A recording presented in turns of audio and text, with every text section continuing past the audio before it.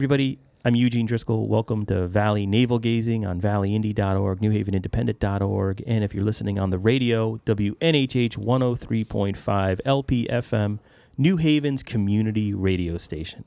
I'm joined by my regular co-host, Valley Indy reporter Ethan Fry. G'day. And we're recording this, what's today, December 21st? The 21st, yes. Right, and we'll probably actually post this one quickly. St. Swithin's Day. I just made that up.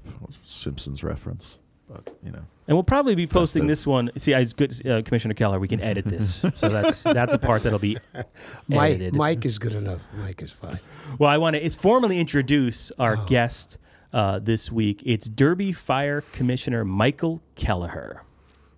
Welcome. Thank you. Thank you for having me on. No problem. And the reason, you do a lot in Derby. The fire department in general does a lot in Derby. And you've sent me a bunch of press releases for things that you've done that I have not been able to cover, and it's been eating away at me. Because you're like a guy I met. You're a person. Your reputation precedes you in a good way in the city of Derby. So I never want to say I can't do that. I always want to see if I can. I'll show up and then I can't, and something goes wrong. So I just want to apologize. Oh, that's fine. That's fine. No apologies necessary.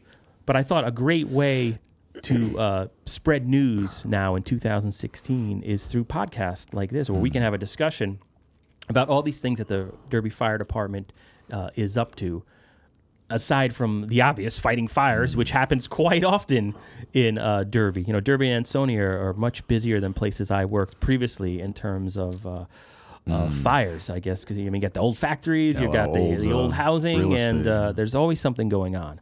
So, but then there's a whole other side to at least the Derby Fire Department that Commissioner Kelleher is involved with. Like, what do you have coming up? We're recording this on December 21st, but you have an event coming up. You have two things coming up. You're going to be a Christmas-related event. Tell us about it. Well, we're going to be delivering meals on Christmas Eve around noontime. We're cooking them. My wife is actually cooking them at our house. Food being donated by the firemen, and the trucks will come by, pick up the food, and bring them to about 45 or 47 homes in Derby, mostly seniors who don't have anybody to spare Christmas with. And we cook the meal up, give them as dessert, and we bring them right to their house. Very, very similar to what we did on Thanksgiving along with the Shelton Fire Department. And how did this come about? How long have you been cooking meals on Christmas Eve? This will be our second year for both events, Thanksgiving and Christmas. I had the idea a year ago, around September, and I ran it by one of the firefighters, and next thing you know, you give them an idea and they run with it, and it runs like clockwork. It really does. Yeah, and as we record this, we just had Popcorn Ball Sunday, this past Sunday, which was just a great event. I mean, I had so much fun. Like, my kids, Talk about a Valley-specific tradition, right? Too. Like, I mean, to my knowledge, I've never seen that anywhere else. Yeah, I mean, I didn't grow up with anything even remotely like that. So that's another way, like the fire department. And when I first moved here, it's like, okay, like it was just like a thing. But you like put like basically like a photo gallery together based on like Facebook shares this year. And I was shocked by like how much that was shared and commented on and liked and everything, because like it shows that like the community really does appreciate it. Yeah, and that's one of the things I love about 2016 journalism with social media. It gets a bad rap, but it also, a lot of times readers are our editors, and something we might have ignored or not as covered or not provided a list of when it's happening, like Popcorn Ball Sunday. People are rabid for it. But I have a 6-year-old and a 3-year-old, and it's now our tradition. You knew. Yeah. They ask about it. You know what I mean? Like, Popcorn Ball Sunday is a big deal, and it was just, and this is totally volunteer. These are firefighters, volunteer firefighters, giving away their Sunday to do this, and so it's just awesome. But I got it. What's your wife's name? Maureen. How did Maureen get roped into cooking all these meals? She was. We've been married 38 years, 39 years this coming May, I should say, and she has been very supportive of my time in the fire service. I've had about 45 total years in the fire department in Derby. And she's like the fireman. I mean, you have an idea, and next thing, I'll cook the meal here, I'll cook the ham here, and she makes the menu up, and she coordinates getting the food, and she really does support me 100% on this thing. And I couldn't have had a better choice than her, I'll tell you. Yeah, how many hours does this take? You said 45 meals, I think you said? 45 people? Or we get names from Derby Housing Authority. from the units they have in town, from Laurel Wabno, it was a big help. Sure. And team, Susan Riley supplies us with names. Thanksgiving, we also coordinate with Shelton, and we deliver meals to Shelton, which are Shelton Fire Companies. And now for Christmas Eve, though, we just do Derby. And we do it early, to 12 o'clock, because everybody has to go someplace on Christmas Eve. And I don't want to have the fellas and the ladies at the fire department held up all afternoon doing this. So we tried the meals cook in the morning. It's at our house this time because we didn't want to use the other firehouse in town. We cook the meals at our house, and the trucks come by, they pick them up, they have their assigned areas where to go. They go to their addresses, and hopefully they'll be done by 1:30, 2 o'clock, and they go on to Christmas Eve.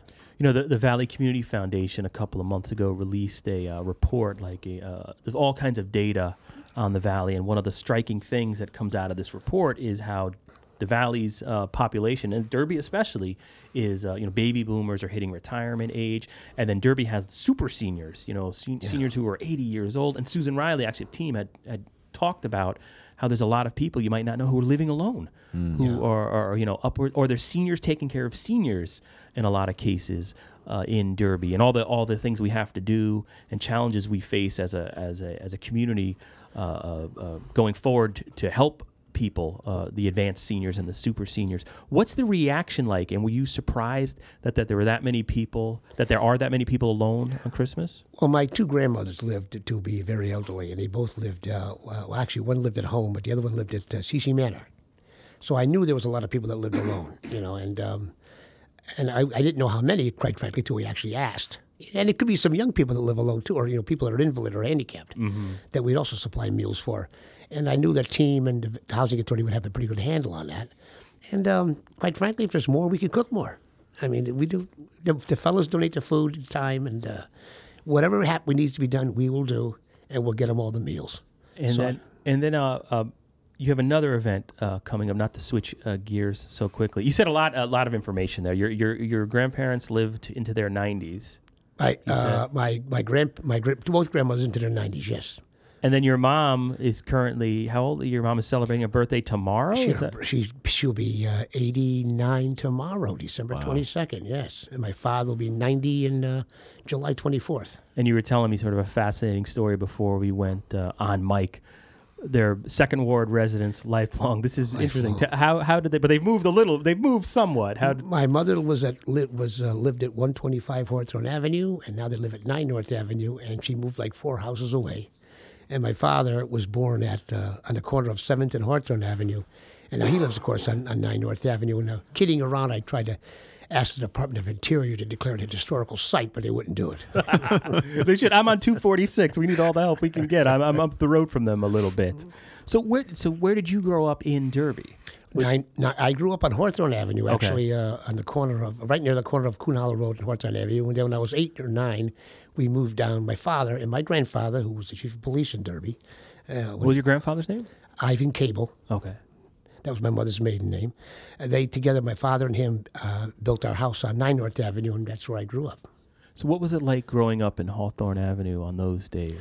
Those days? I mean, it was obviously a different time. It was, you walk. I walked to high school. I walked to high school. As a matter of fact, I was one of the few kids that didn't want a license. I could walk to the high school, and I worked at the grocery store around the corner. Where was the grocery store? On Cherry Street. It was called Frank and Bill's Market. Okay. It's on Cherry Street. I worked there in high school, a couple of summers there, and when I got a job at the hospital initially, Griffin Hospital, in the kitchen, I was going to walk to the kitchen. I didn't want a license, but I ended up getting a license, but it was great. Everybody knew everybody. It was. I don't know if you ever locked your door or not. You probably didn't have to because you knew all your friends, all your neighbors had kids, and you all played ball up the park, or you walk up to Ryan Field and play ball or football or whatever, and it was very nice. And do you have brothers, sisters? How many siblings? I have a sister who's retiring. Matter of fact, she's retiring on January 6th. And my brother, I had a brother who died about 23 years ago. He was killed in a car accident. Oh, I'm sorry to hear that. He was only 29 years old. And your sister, you said she's retiring. Where does she work? She works in a town clerk's office in Derby. Oh, no kidding. Okay. And she's retiring January 6th, I believe. Wow, congratulations. Yeah, she's really looking forward to it. And then what type of work did your mother and father do growing up in Derby? My father graduated high school in 1946. I was just mentioning how he had a class reunion just last weekend, the 70th class reunion. Oh, right at the new restaurant in Ansonia. Right You were down saying here. Lulu. What's it called, Ethan? Lulu Pazzo. There you go. A plug for the new restaurant. I graduated high school on a Friday and started with the gas company in Derby on a Monday. Wow. And he was there for about 42 years. Okay. Ironically, I also had 42 years at UI. We both had the same amount of time. Oh, no kidding. And then your dad was involved in public service, so you witnessed that as a kid. What was that like? Because he was always involved locally. He was a part-time police officer, and then he was on the Board of Education for a while.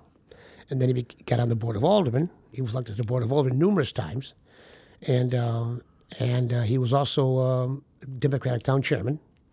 And that's how I got involved in politics. I guess they were looking for somebody after we had married, my wife and I got married, we had moved to Shelton for about a year and a half. But I wanted to move back to Derby. And actually, I wanted to live on the west side of Derby. Yeah, there we go. My wife's from Beacon Falls. And so I said, let's find a house on the west side of Derby. I like the high school, I like the park, I like Osborne Dale, the library. How'd you meet your wife, if I may ask? I met her before I got hired at UI. I met her, she was summer help at a factory in Beacon Falls where I worked. She was on her way to college, and she worked in the summertime. That's how I met her. But we both worked in New Haven. Okay. So we lived over by Riverview Park in Shelton in an apartment. And it took us longer to go from Sodom Lane and 34 to Shelton than to get out in Haven to get to that point. So my wife said, if we're going to work in New Haven, we're going to live on the east side of Derby. It's closer to the Haven. We're going to get through all those traffic lights in downtown Derby just to get home. So that's why we bought a house on Bellevue Drive. Nice. Okay. And then you were saying that, you know what? I just lost my train of thought. What were we talking about before that? We went into that. We talked about what your dad did and and what your mom did. So I'm living in Bellevue Drive, and everything is going well. And my father needed a candidate for alderman in the 3rd Ward, which is the east side of Derby, I'm sorry. And so my mother says, well, what about Mike? Oh, so he called me up, and I had no interest in politics at that point. He said, well, come on, we need somebody we need 9 people to run on the Board of Aldermen. And as it was, I got elected. Who would have known? Who would have guessed it? And I actually served with my father. Oh, wow. Yeah, so, because my father is still the chief of police in the town I grew up in Somers, New York. And so my view of, police sometimes have a certain view of, politicians are like, it's just a politician. It's like a verb. It's like a curse word in some respects. Not with everybody, but, I'm stereotyping. But in general, what was your view? How did you view politics growing up since your father was so civically involved? Well, I know he went to meetings for the Board of Ed, but I never had much interest in it, to tell you the truth. I was more interested got into high school, Vietnam. Okay, that was the big topic of the day. And I actually, much to his shock, when I first became 18 years old, I went down to register to vote. And there was 2 tables. There was a Democratic table and a Republican table in the old City Hall. And a lovely lady named Mary Crowley was the Republican registrar voter. She ran for mayor a few times. So I walked right over to the Republican table and signed up because Richard Nixon was talking about peace, and that's what I wanted to vote for. Aha, okay. So I actually became a Republican for a while. And what was your father's reaction to that? Well, he didn't, never mentioned it. He never said anything. No, it was fine, And you said during the Vietnam era then, I'm 42, so I'm born in 74, so I missed all that, obviously. What was it like in that time period in Derby? Was it, could you it's almost, I wonder, is it like today where you can feel the divide in the country? I don't think you felt it much in Derby. It was on the news all the time. You couldn't get away from it, obviously, but there were no protest rallies or nothing like that I can remember, but it was just the fact that there was a draft. And everybody was worried about, every year you would draft. Every year, I had some friends get drafted, and luckily I had a high number when mine came up, but that was a big concern about because obviously it wasn't going well. And finally we had talked about. I remember President Nixon had talked about going to Paris, and I think for over a year they fought over what size table they were going to use, whether they were round one or a square one. But the point where there was movement there towards peace and. It was a long. That's why I signed up to be Republican because it sounded good enough to me. And what year did you graduate high school? 1971. And then what did you do right after high school? I had a job in the Griffin Hospital for about a year, and then I had a job in Beacon Falls at a factory for about a year, and then I finally got a job at United Illuminating. And that was 42 years. You were. Oh yeah, long time. Wow. Yeah. What type of work did you do at UI? Well, everybody starts off as a meter reader at that time. And then Okay. eventually, when I retired, I was what's called a substation electrician. And what does that mean? Yeah, as I'm a moron. I can't change. I literally Well, you know- can't change a light bulb. Look at this place. The dam in Derby, you know the dam in Yeah, Derby? sure. The electrical building right next to it, Okay. all yeah. those wires. And I would work in places like that. Oh, That's no a kidding. substation. Yeah, I would work in there, all over UI territory, though. So you can't be claustrophobic. No, well, we worked outside, too, on the wires. 115,000 volts, 345,000 volts. I'd last about 5 seconds doing that. Now, so when did you get involved in the Derby Fire Department? Were you already involved? When I was and, still in high school. Yeah, And why? Why'd you get involved? Well, a couple of my friends in high school belonged to the Hotchkiss Hoes. I met them in high school. Who are those guys? Was Bob Gavin, was Brian Capusta, and was another fellow named McMahon, Mr. McMahon, Brian McMahon, and they said, "Why don't you come on down and join the Hotchkiss Hoes? You know, we have a bunch of guys go to fire." So I did, and I loved it right away. They And were then- on Caroline Street. At That's the what I was going to ask. Yeah, so that's when it was on Mm-hmm. the other side of Derby there, or my side of Derby.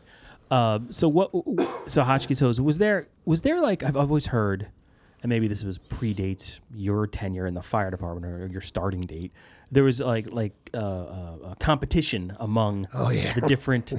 Like I've always heard, and I don't know if it's like the Polish guys were in one firehouse, the Irish guys were in another. Was there still some of that? Oh yeah, there was. I guess you call them the Catholics were over to Storms. And Okay, oh, the the Catholics, Protestants okay. belonged to the Hotchkiss. And Oh, that's and the- another take on it. Yeah, Okay. and the Pegassets, of course, had a big Polish group over at the Pegassets, and the East End they came in the 50s because there was no fire protection at that time on the east side of Derby, except for the Pegassets, which is right by the bridge. That's interesting. Yeah, so the East End, because the East End delivered. They did their Santa thing on Yes. Popcorn Ball Sunday. They came to my house. It That's was the really one awesome. on the Derby But- Milford. Yeah, that yeah. they- They're okay. like Yeah, the yeah, last like the last property in Yeah, Derby yeah, yeah, almost yeah. going down on Derby Milford Road. But I noticed it was like it said 1950 on there. I didn't realize they're like the new kids on the block. I think it was I think it's 1956, I believe. I think it was then. Yeah, they built the building themselves. Actually, they weren't part of the fire department officially until 1976, when Oh, there was no kidding. there was a vote to make them part of the city charter. They were helped by the city. So, they worked with the city, but they actually weren't listed in the city charter as a member of the Derby Fire Department. So and then in the fire department, what are some of the positions you've held? You're commissioner now, which I wanted to ask you I about. was What a are you? lieutenant, firefighter lieutenant, and captain. I was never a chief. Now I'm the fire commissioner. And then what made you want to be the fire commissioner, at least from what I've seen in Derby? And I'm sorry to skip around. It's a volunteer job. There might be is I there do a get a stipend? salary. Oh, Okay. yes, I do get a stipend, yes. Okay, there you go. Sorry. But it's a tough job because, your budget is your budget. What are the duties of the fire commissioner? Maybe that's a better way to start. Well, the fire commissioner runs the fire department unless there's an actual fire. If there's a fire call, the fire chief is in charge. And that's the way it should be. I prepare the budgets, pay the bills, hand out discipline if necessary sometimes. And for the most part, sort of like the mayor, unless there's a fire. And, budgets are tough, but money's tight everywhere. And the fire service gets more and more expensive just by mandates and training requirements. Yes. How tough is it now to? Well, a lot of our things that we have to do are driven by OSHA. OSHA requires us to do this, and it's like a state mandate. The state has mandates, but they don't fund them. Mm-hmm. OSHA gives you, for instance, our turnout gear now has to be rotated out every 10 years. Well, we have 110 firefighters, and turnout gear costs about $5,000 a set. Wow. So now you have to factor that in, and with the budget tight, that's just one item. Scott air packs have to be attested and rotated out. All these things that you're required to do by OSHA are cost driven, and the costs they don't go down. And I mean I understand OSHA is there to protect the firefighters, and every working person in this country. But sometimes you just wonder, my God, where are we going to find the money for this? Well, yeah, exactly. And plus, you're maintaining buildings, and the newest building is almost 45 years old, so the buildings are older buildings too. Have five buildings, including the fire tower on Cottage Street.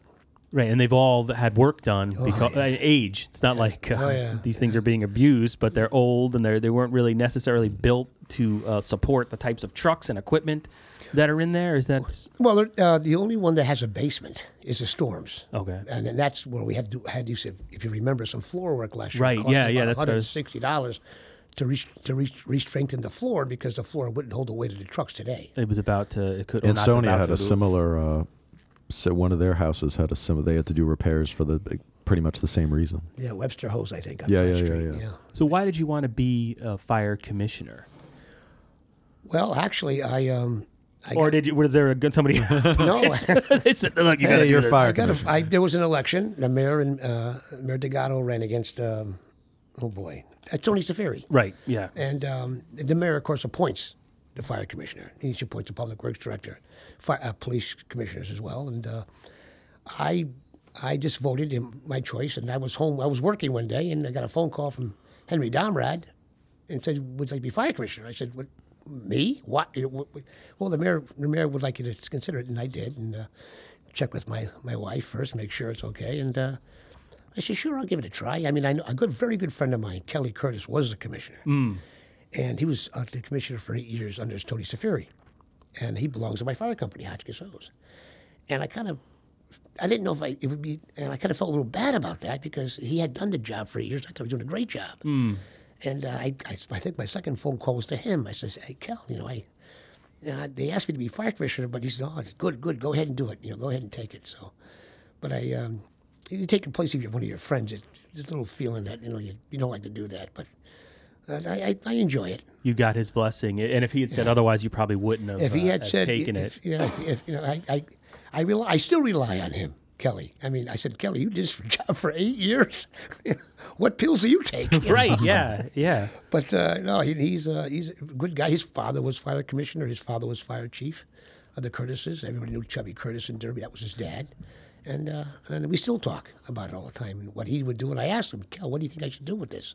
And I always get outstanding advice. He's a good man, Kelly Curtis. And then and I concur. He's nice to me, which I appreciate. He's always been very fair. Coming up, you have a new chief coming. What is that? January 2nd. January 2nd, right? January 2nd. We're swearing in. It's called promotion of rank. We're swearing in 4 new fire chiefs and our chaplain, Father Tiano from St. Mary's. We have a department chaplain now for the entire department, Father Tiano. And that's sort of a new development. That was just in November or so that you announced that was happening? Right. I had met Father Tiano at the St. Mary's Festival, and I said, "Would you like to be the fire department chaplain?" Some firehouses have their own chaplain. We have a department chaplain. Oh, gotcha. All right. And so he said, "Yeah." So we're gonna. He said, "Sure." And matter of fact, his brother, how small Derby is, he's from Derby. His brother was my best man at my wedding. Oh, no kidding. Okay. Small town. And he's from Hawthorne. Who also lived on Hawthorne Avenue. Yeah, his parents lived right at the corner of East Street and Hawthorne, I had learned, just like within the past year. That's fascinating. And so, all right, let's talk about this crew you have coming in, this group of new fire chiefs and first assistant chiefs. And just for the record, this ceremony is going to take place Monday, January 2nd, 7 p.m., Hotchkiss Hose Company on David Humphreys Road. It's really this is one of those things. I haven't covered it every year, but I've probably been there 2 or 3 times since 2009, and it's just a great thing to see. The families come out. There's just a lot of respect on display there. It's really cool. You got this guy David Leonard in there as second assistant chief, though. How is that? How is that happening? I mean, his brother was a fire chief a little while back, Tom Leonard Jr. Right, David is a go-getter. He's an outstanding fire chief. Big Star Wars fan. Oh, anyway, yes, he is. Yeah. So, all right. So you have the new chief's going to be Michael Goodman. Tell me about the incoming Mike chief. Goodman's a carpenter. He belongs to the Pegasset Hook and Ladder Company, and he'll be the new chief for 2 years. They serve a total of 8 years. Okay. There's 4 firehouses, and each firehouse has 1 chief, which we test for. I think Derby's one of the few towns in the valley actually test for their chief. Oh, really? And yes, and the highest score wins for the chief. It was very good competition. In this case, it was Kurt Kemises is the current chief until January 2nd. He's from Hotchkiss Hose. His time is up, so he finally, after 8 years, gets a break. He's been chief for how long? Well, they serve. Oh, that's right. They come with their first assistants, and they serve for 8 years, 2 years in each term. Third assistant, second assistant, first assistant, and then chief. And what's your assessment of how Kurt's done? I'm not saying his last name, not that we're familiar, but I'll mispronounce it. Kemises. Kurt Kemises Jr. Kemises Jr., yeah. He did a well-known family. He did in a Derby. great job. He did a great job, yeah. He did a great job, and we're going to miss him. But it's the end, and it has, it's like term limits, so right, to it just cycles through. And you know what? And we're fortunate to have people behind him that are good or maybe even better. And then let's go through the rest of the list. It's going to be Chief Goodman, Michael W. Goodman, and then the first assistant chief is going to be Robert J. Laskowski Jr. Am I saying that name correctly? Yes, he's from the East End Hose. And then He actually is an airplane pilot. oh, okay, all right. He I've flies talked to him. jets out of Oxford Airport. Yes. Oh wow, that's fascinating. So there's a guy that's calm under pressure. And then you have the aforementioned Dave Leonard, The legendary. the legendary Dave Star Leonard, Wars yeah. fan, and he has a podcast of his own where he's doing for a while about Disney. He's a Disney freak. Disney, the theme park, I mean. And then I'm going to mispronounce, I know who this is, and I'm going to mispronounce his last name, Michael F. Glody. Glody. Okay, I would have Mike said Glode. Glody. He's an accountant, works down in Stanford, I believe, and he's belongs to the Hotchkiss Hose. So Kurt Kemmes, who was the Hotchkiss Hose, he's out. So the Hotchkiss Hose now goes back to FD3, and eventually will work their way up to the top.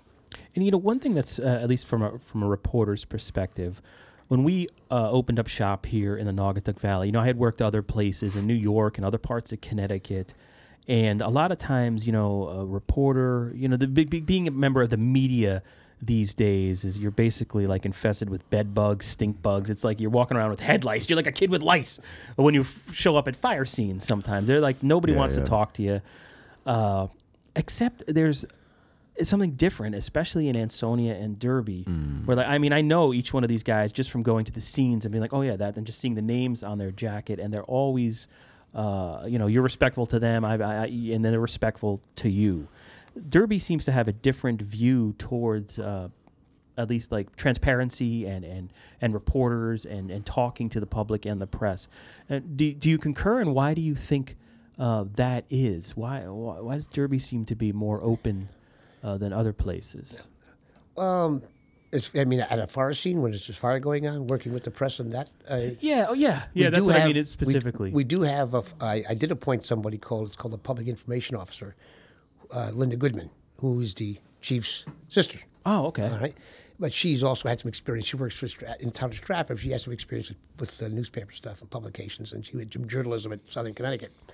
But she would handle non-fire related things to go on. She would get that out for us.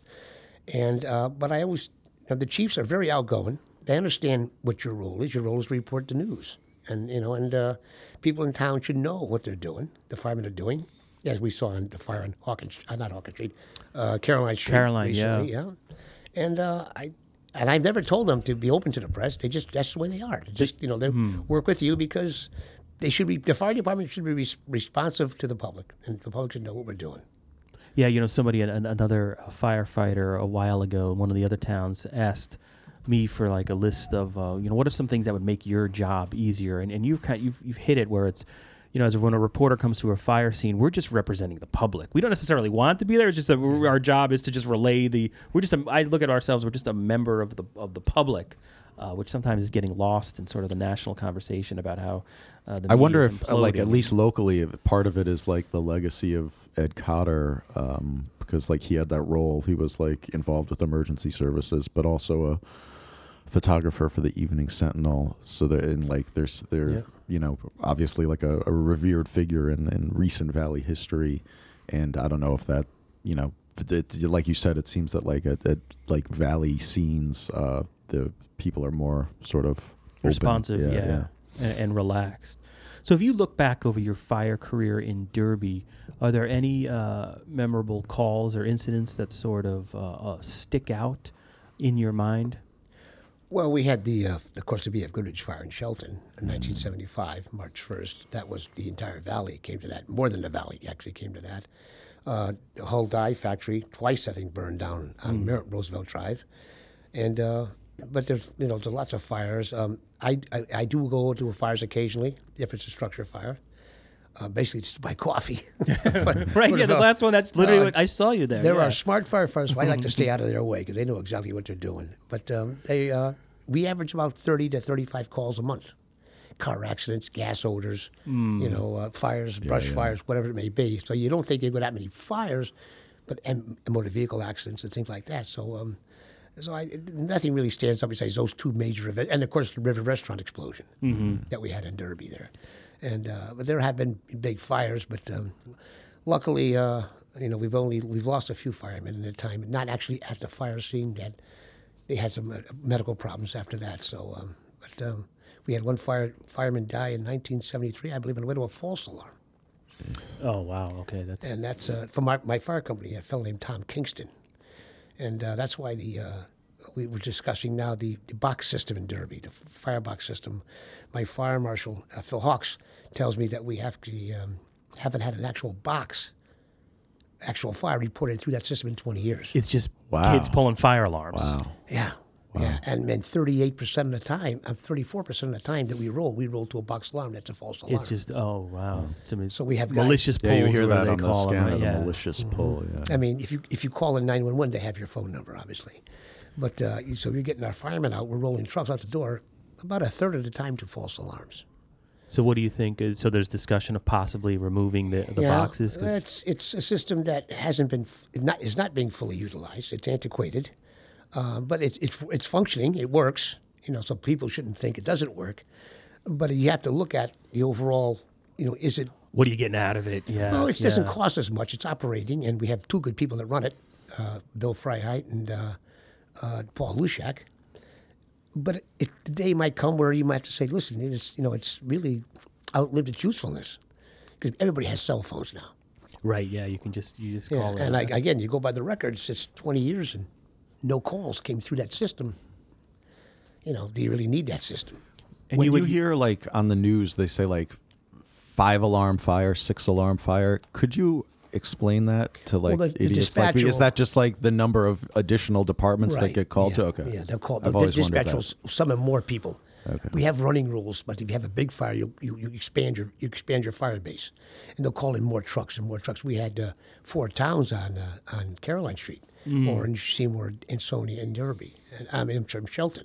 So they all respond, and you stand and you watch all these trucks and all these men working, and nobody's getting paid. It's just it Yeah. amazes Yeah, that's me. the other It thing. is- Like every yeah. time Amazes me. we like Shelton, Ansonia, any of these communities, it amazes me, frankly, that at some point when they were industrial powerhouses, they didn't have like a professional fire department brought in, and then like that.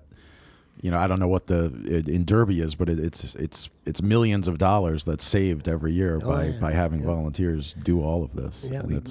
Yeah, and and thank God they keep joining. I mean, younger kids keep coming. yeah, that's another. And that's what I wanted to ask you. Like, how are you in terms of resources, in terms of just strict men and women power? It seems like the Derby department always has people coming in. Yep. I mean, you have ups and downs. You have some time where you won't get any new members for a couple of years, 4 years. But we're fortunate. I see my own firehouse. I see we have maybe 7 or 8 younger kids under the age of 24. And they're the go-getters now. They're the ones that got the time and the energy, and they actually enjoy washing the fire truck. But we're fortunate that they keep coming and they keep joining. And if one, like in my case, I spoke earlier, if my friend joins, so you join. And next thing you know, you got 3 or 4 guys joining because it's a club. It's a club, and you join up, and they just like to do it. I mean, you have kids hanging around there just waiting for a call to come in. And then in terms of you had talked about firefighters passing and the fact that it's sort of a club, this fraternity of volunteer firefighters in Derby. I mean, Jimmy Butler Jr. passed away. Last, a year ago, February. Which is just share your thoughts on him, if you would. He was a fire chief, and I was actually in Florida. My wife and I go to Florida for 2 months because we made a promise to ourselves when the kids got married and moved out, and we retired, we would spend the winter 2 months in Florida because both of us we are not skiers. I'll put it that way. So, but when I got a phone call to come back, he had died. He was a chief driver, which each firehouse has what's called a chief driver. He maintains a fire truck. Okay. He was meticulous with the Pegasus fire truck, besides being an outstanding firefighter and constantly responding all the time. Jimmy was there all the time. He would maintain those fire trucks. If I got a phone call from Jimmy, said, I need this for the fire truck, it's going to cost this much, I knew he really needed it because he had his hand on that truck, and I really counted on him a lot, as I do all the chief drivers. They maintain. I mean, the fire engine itself is the most expensive piece of equipment the city has. We just bought a truck 3 years ago. 3 years ago, the price was $574,000 for a fire truck. So you have to make sure these things run. Try to get 30 years out of them if you can. And Jimmy was a great guy. His father was a fire chief. Sure, yeah. He was fire commissioner too. His father, And so, like I said, if Jimmy Butler Jr. told me something, it was the truth, and I know we needed it. And he was a very, very good guy. Yeah, it was just so sad. Just so, obviously 50 years sudden, old, I think he was. Yeah, young guy. Yeah. And I know he had some medical problems a year earlier, but he was back. He had got a clearance. He had his medical clearance. He was ready to go. And like I said, it was just a terrible. Just terrible one of those thing. things. Yeah. I just imagine driving a $500,000, like you drive like your parents' nice car, and like you're very nervous, like a $500,000 and something that's so big, like Well, the ladder truck, to replace it today, would be $104 million, $1.4 million. Wow. And it's 82,000 pounds. This truck. And you know how small Derby streets can Well, be. that's what I was just going to say. And then in the wintertime, you got Don't cars. send that down Caroline. Cars parked on both sides of the street. I would just drive. I would be crashing every day if that was me. But I wanted to ask you if you were willing. Like you mentioned, you have 2 children. Three I'm children. sorry. 3 children. What are their names and ages? The oldest is Brenna. She's 34. The middle one is Katie. She's 28, and Sean is 27. And where'd they go to school when they were younger? All Derby school system. Bradley School, Derby Middle School, and Derby High School. And then what are they doing now? What are their... Well, my oldest daughter has gotten her PhD, and she teaches at University of Connecticut. She teaches history and political science. Nice.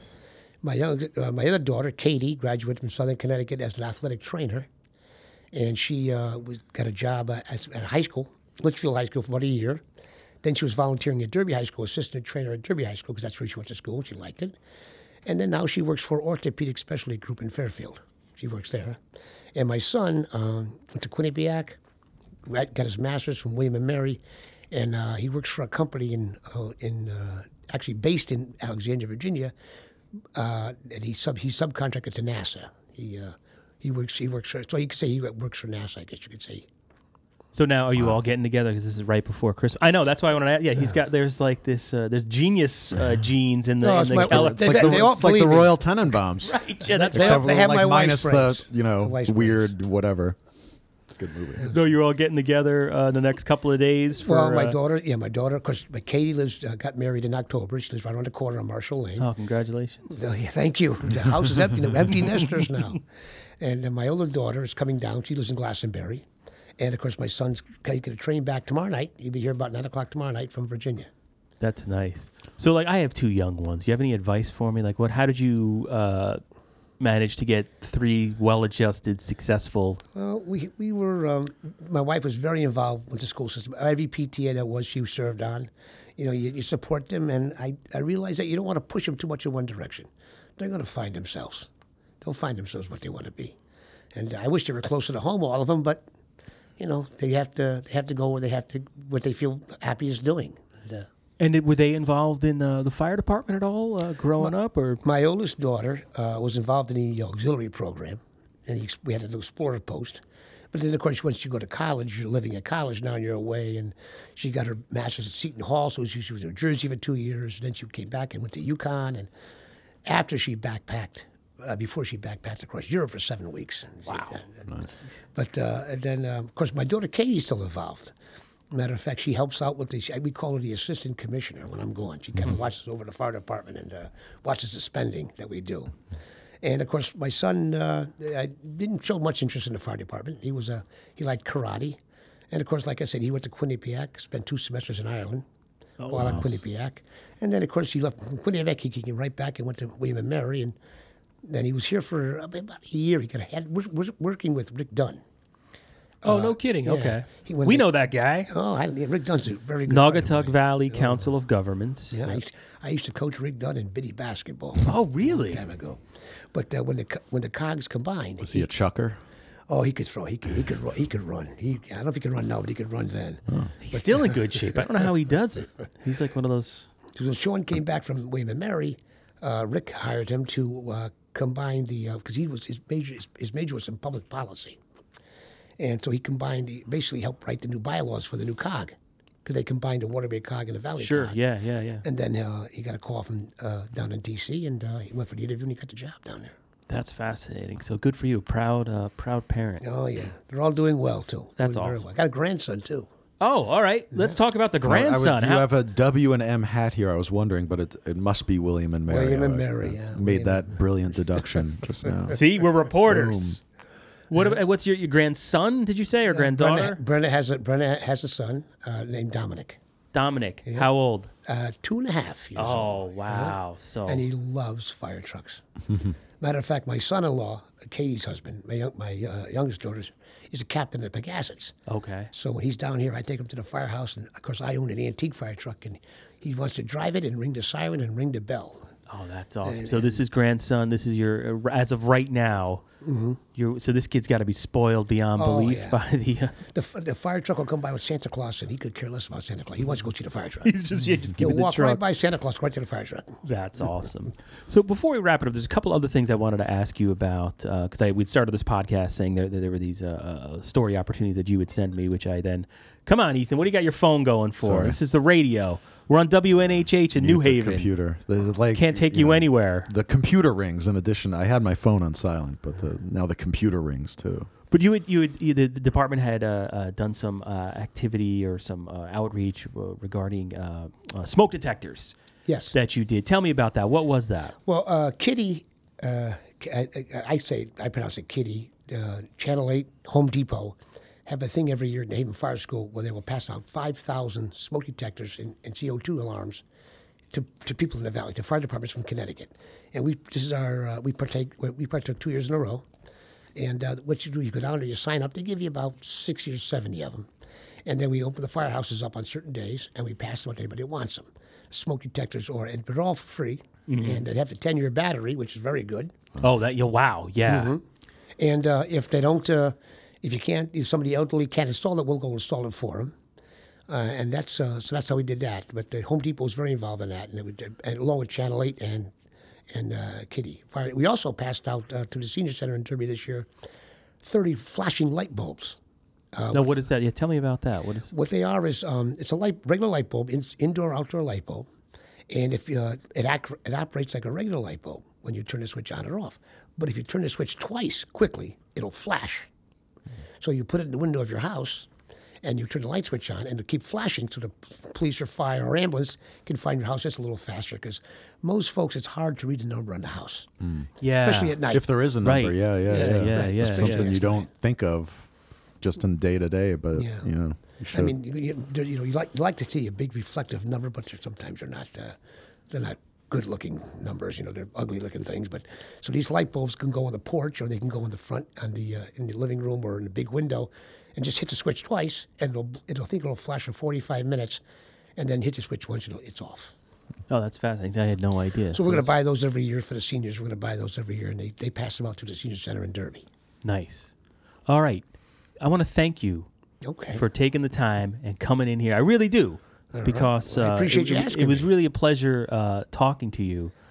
Because I don't know, you're just one of those guys that has like instant respect in the city of Derby. People just love it. I don't know if you know that or not, but yeah, you have a pretty good reputation. yeah, and like, Better than Ethan. well, not very hard. But like, as I said before, it's just, the savings people get having all these volunteer fire departments, like without realizing it, basically. Yeah. It's, we all take it for granted. And then, basically. yeah, and it's even when you're in trouble, yeah, they show up. But then all the other things that we were just talking about, all the basic community service and good stuff that goes on even beyond. Oh yeah, and behind then the like scenes. there's like as you said, there's 35 calls a month, and like you might hear about a couple of them that are an actual fire or whatever, but you still have to go out and be like, oh, there's no fire. Okay, let's check X, Y, and Z. That's not a story, but it's still important. And I'm really proud, if I could just finish with this. Yeah, I'm go really right proud ahead. of the fact we get all this done with less than 1% of the city budget. Less than 1% of our budget. Matter of fact, I did a presentation to the tax board. Our budget this year is $3,000 less than it was 20 years ago. That's amazing. How have you managed that? We have some magicians that manage to get the best out of every drop out of that lemon we can get. We squeeze it, but I mean it's $3,000 less than it was 20 years ago. How long is the commissioner's term in Derby? It runs with the mayor's term. Okay. Do you have any in the next year? Because we have an election coming up, I guess. Do you have any goals or things you want to get accomplished in, say, the next year? Well, I want to be up to date with OSHA, which we are, but I want to stay ahead of the curve with OSHA. Make sure that my first thing is safety of the firefighters. That's my goal. Make sure they're safe. I mean, they don't get a salary, they don't get anything. They want to be safe, and they want insurance should they pass on for their families. Not a lot to ask. So you buy them the right equipment, and you make sure they have insurance in case they get hurt. And I want to make sure we got that, and some building maintenance issues I want to take care of. But it's a never-ending job, like a marriage job. Marriage comes in no matter who the mayor is. There's always problems you got to work out. So I mean, Mr. Curtis before me took care of a lot of them. I'm trying to take care of some of them, and the next commissioner, whoever that may be, there'll be some more problems, but they'll get it done. Well, we've been Oshkosh Hose is 180 years old next year. Wow. So we've been the Derby Fire Department has been getting it done for 180 years. It somehow manages to make it happen. We make it happen. We make it work. We make it work. You know, I said we would wrap up, but I just realized there's one other area I just wanted to ask you about was your time on the Board of Aldermen. Because I was thinking at some point in the interview, and you had talked about bringing coffee to fire scenes, which is that's a natural politician thing to do right there. That's going to be he's automatically the most popular guy when he shows up, and I'm just wondering. I don't bring steaks and lobster, but I do bring coffee and donuts. What was it like? Where or not where? But when did you serve on the board of Alderman? Well, and was it third ward? Third ward Alderman. Gotcha. I was a third ward Alderman. Ran for mayor once, and that was unsuccessful, which is probably a good thing in the end. Oh wow! So what year was that? Like when roughly when was that? I didn't know that. 2003. Okay, so we launched in 2009. So everything. 2003. I served under three mayors: John D. Barberi, who's Republican; Alan Schlesinger, who of course was Republican; and Mark Garofalo, who's a Democrat. And I got along with all three of them. Yeah. What were the toughest issues you dealt with as an alderman? What were some of the things you wrestled with at all, or what's it like being an alderman? I guess. Well, the alderman is responsible for the ward and the town itself. But I mean, the issues that we had then are the same issues we have now: a shrinking grand list, and quality of life in the town. And we're 5.2 square miles. We're not blessed with a lot of land, and a lot of it is, I think a fifth of it is state park or open space, which we can't use that, and you wouldn't want to because you want to keep that as it is. But it's trying to make it happen with a community that the taxpayers are hurting, obviously, because they're paying we have no industry, large industry like Shelton does. They have all that, all those high rises down there and everything else. So it's like the fire department. It's trying to make it happen in a small community. We're trying to. One of the things we should do is more regionalization. Even if the fire department, if I'm buying fire coats for my guys, why can't we and Sony and Derby Shelton buy them together? Probably get a better price. Regionalize your purchases and things like that. But is that starting to happen in any way? We're looking into doing that. Yes. Again, try to get more out of what we have already. But the aldermen are facing the same problems that we had when I was on the board. Downtown development. It's like, how do you reinvent yourself? Because I mean, that's really what it is. Regionalization is like that's a watchword that like everybody we seem to be hearing it more and more and more, and will in the future. But like emergency services, that's a field where there is already, I think, a lot of if not capital R regionalization, like they work very well together in terms of like mutual aid systems, and whenever there's a big incident, like the police will move pretty fluidly, like different towns and stuff. Mm-hmm. So you do see that to some extent starting already. What I'm thinking about though, then in regionalization, there's so much. It's so hard to. I'm thinking about like when they talked about consolidating some of the fire houses in Ansonia. How that's difficult to do because there's so much literal history. And and as you said, it's like that's in terms of like recruitment, having those individual houses all around the city is important because, as the commissioner said, the social aspect is obviously like it's a big fabric part of the community. So are you closing houses? Are you going to close some firehouses in Derby? Is that what you're announcing? No, I hope not. No, not at all. Would you ever run for alderman again? No. My time in politics. That was a very quick no. My time in politics is all over now. I'm retired now, and my time was there, and now it's other people's time, and so they all do a good job. So no more politics for me. If my wife told me if I ever did again, I better get a lawyer. She draw the line there. That's it. Yeah. That's a tough thing to do, to put yourself out there publicly, and you're literally being judged all the time. I guess you have to have thick skin. You don't often get a phone call saying, "Hey, great job." Usually it's a problem, but people still do it. Like the fire department, they still want to run and they still want to serve. So And we're thank lucky to God. have them. We're lucky to have all of them. All right, Commissioner Keller. Now we're really going to end it. I apologize. I said 15 minutes ago we were going to. Again, I really appreciate your time and for stopping by. Well, thank you, and you fellas, and all the people on listening, have a good holiday.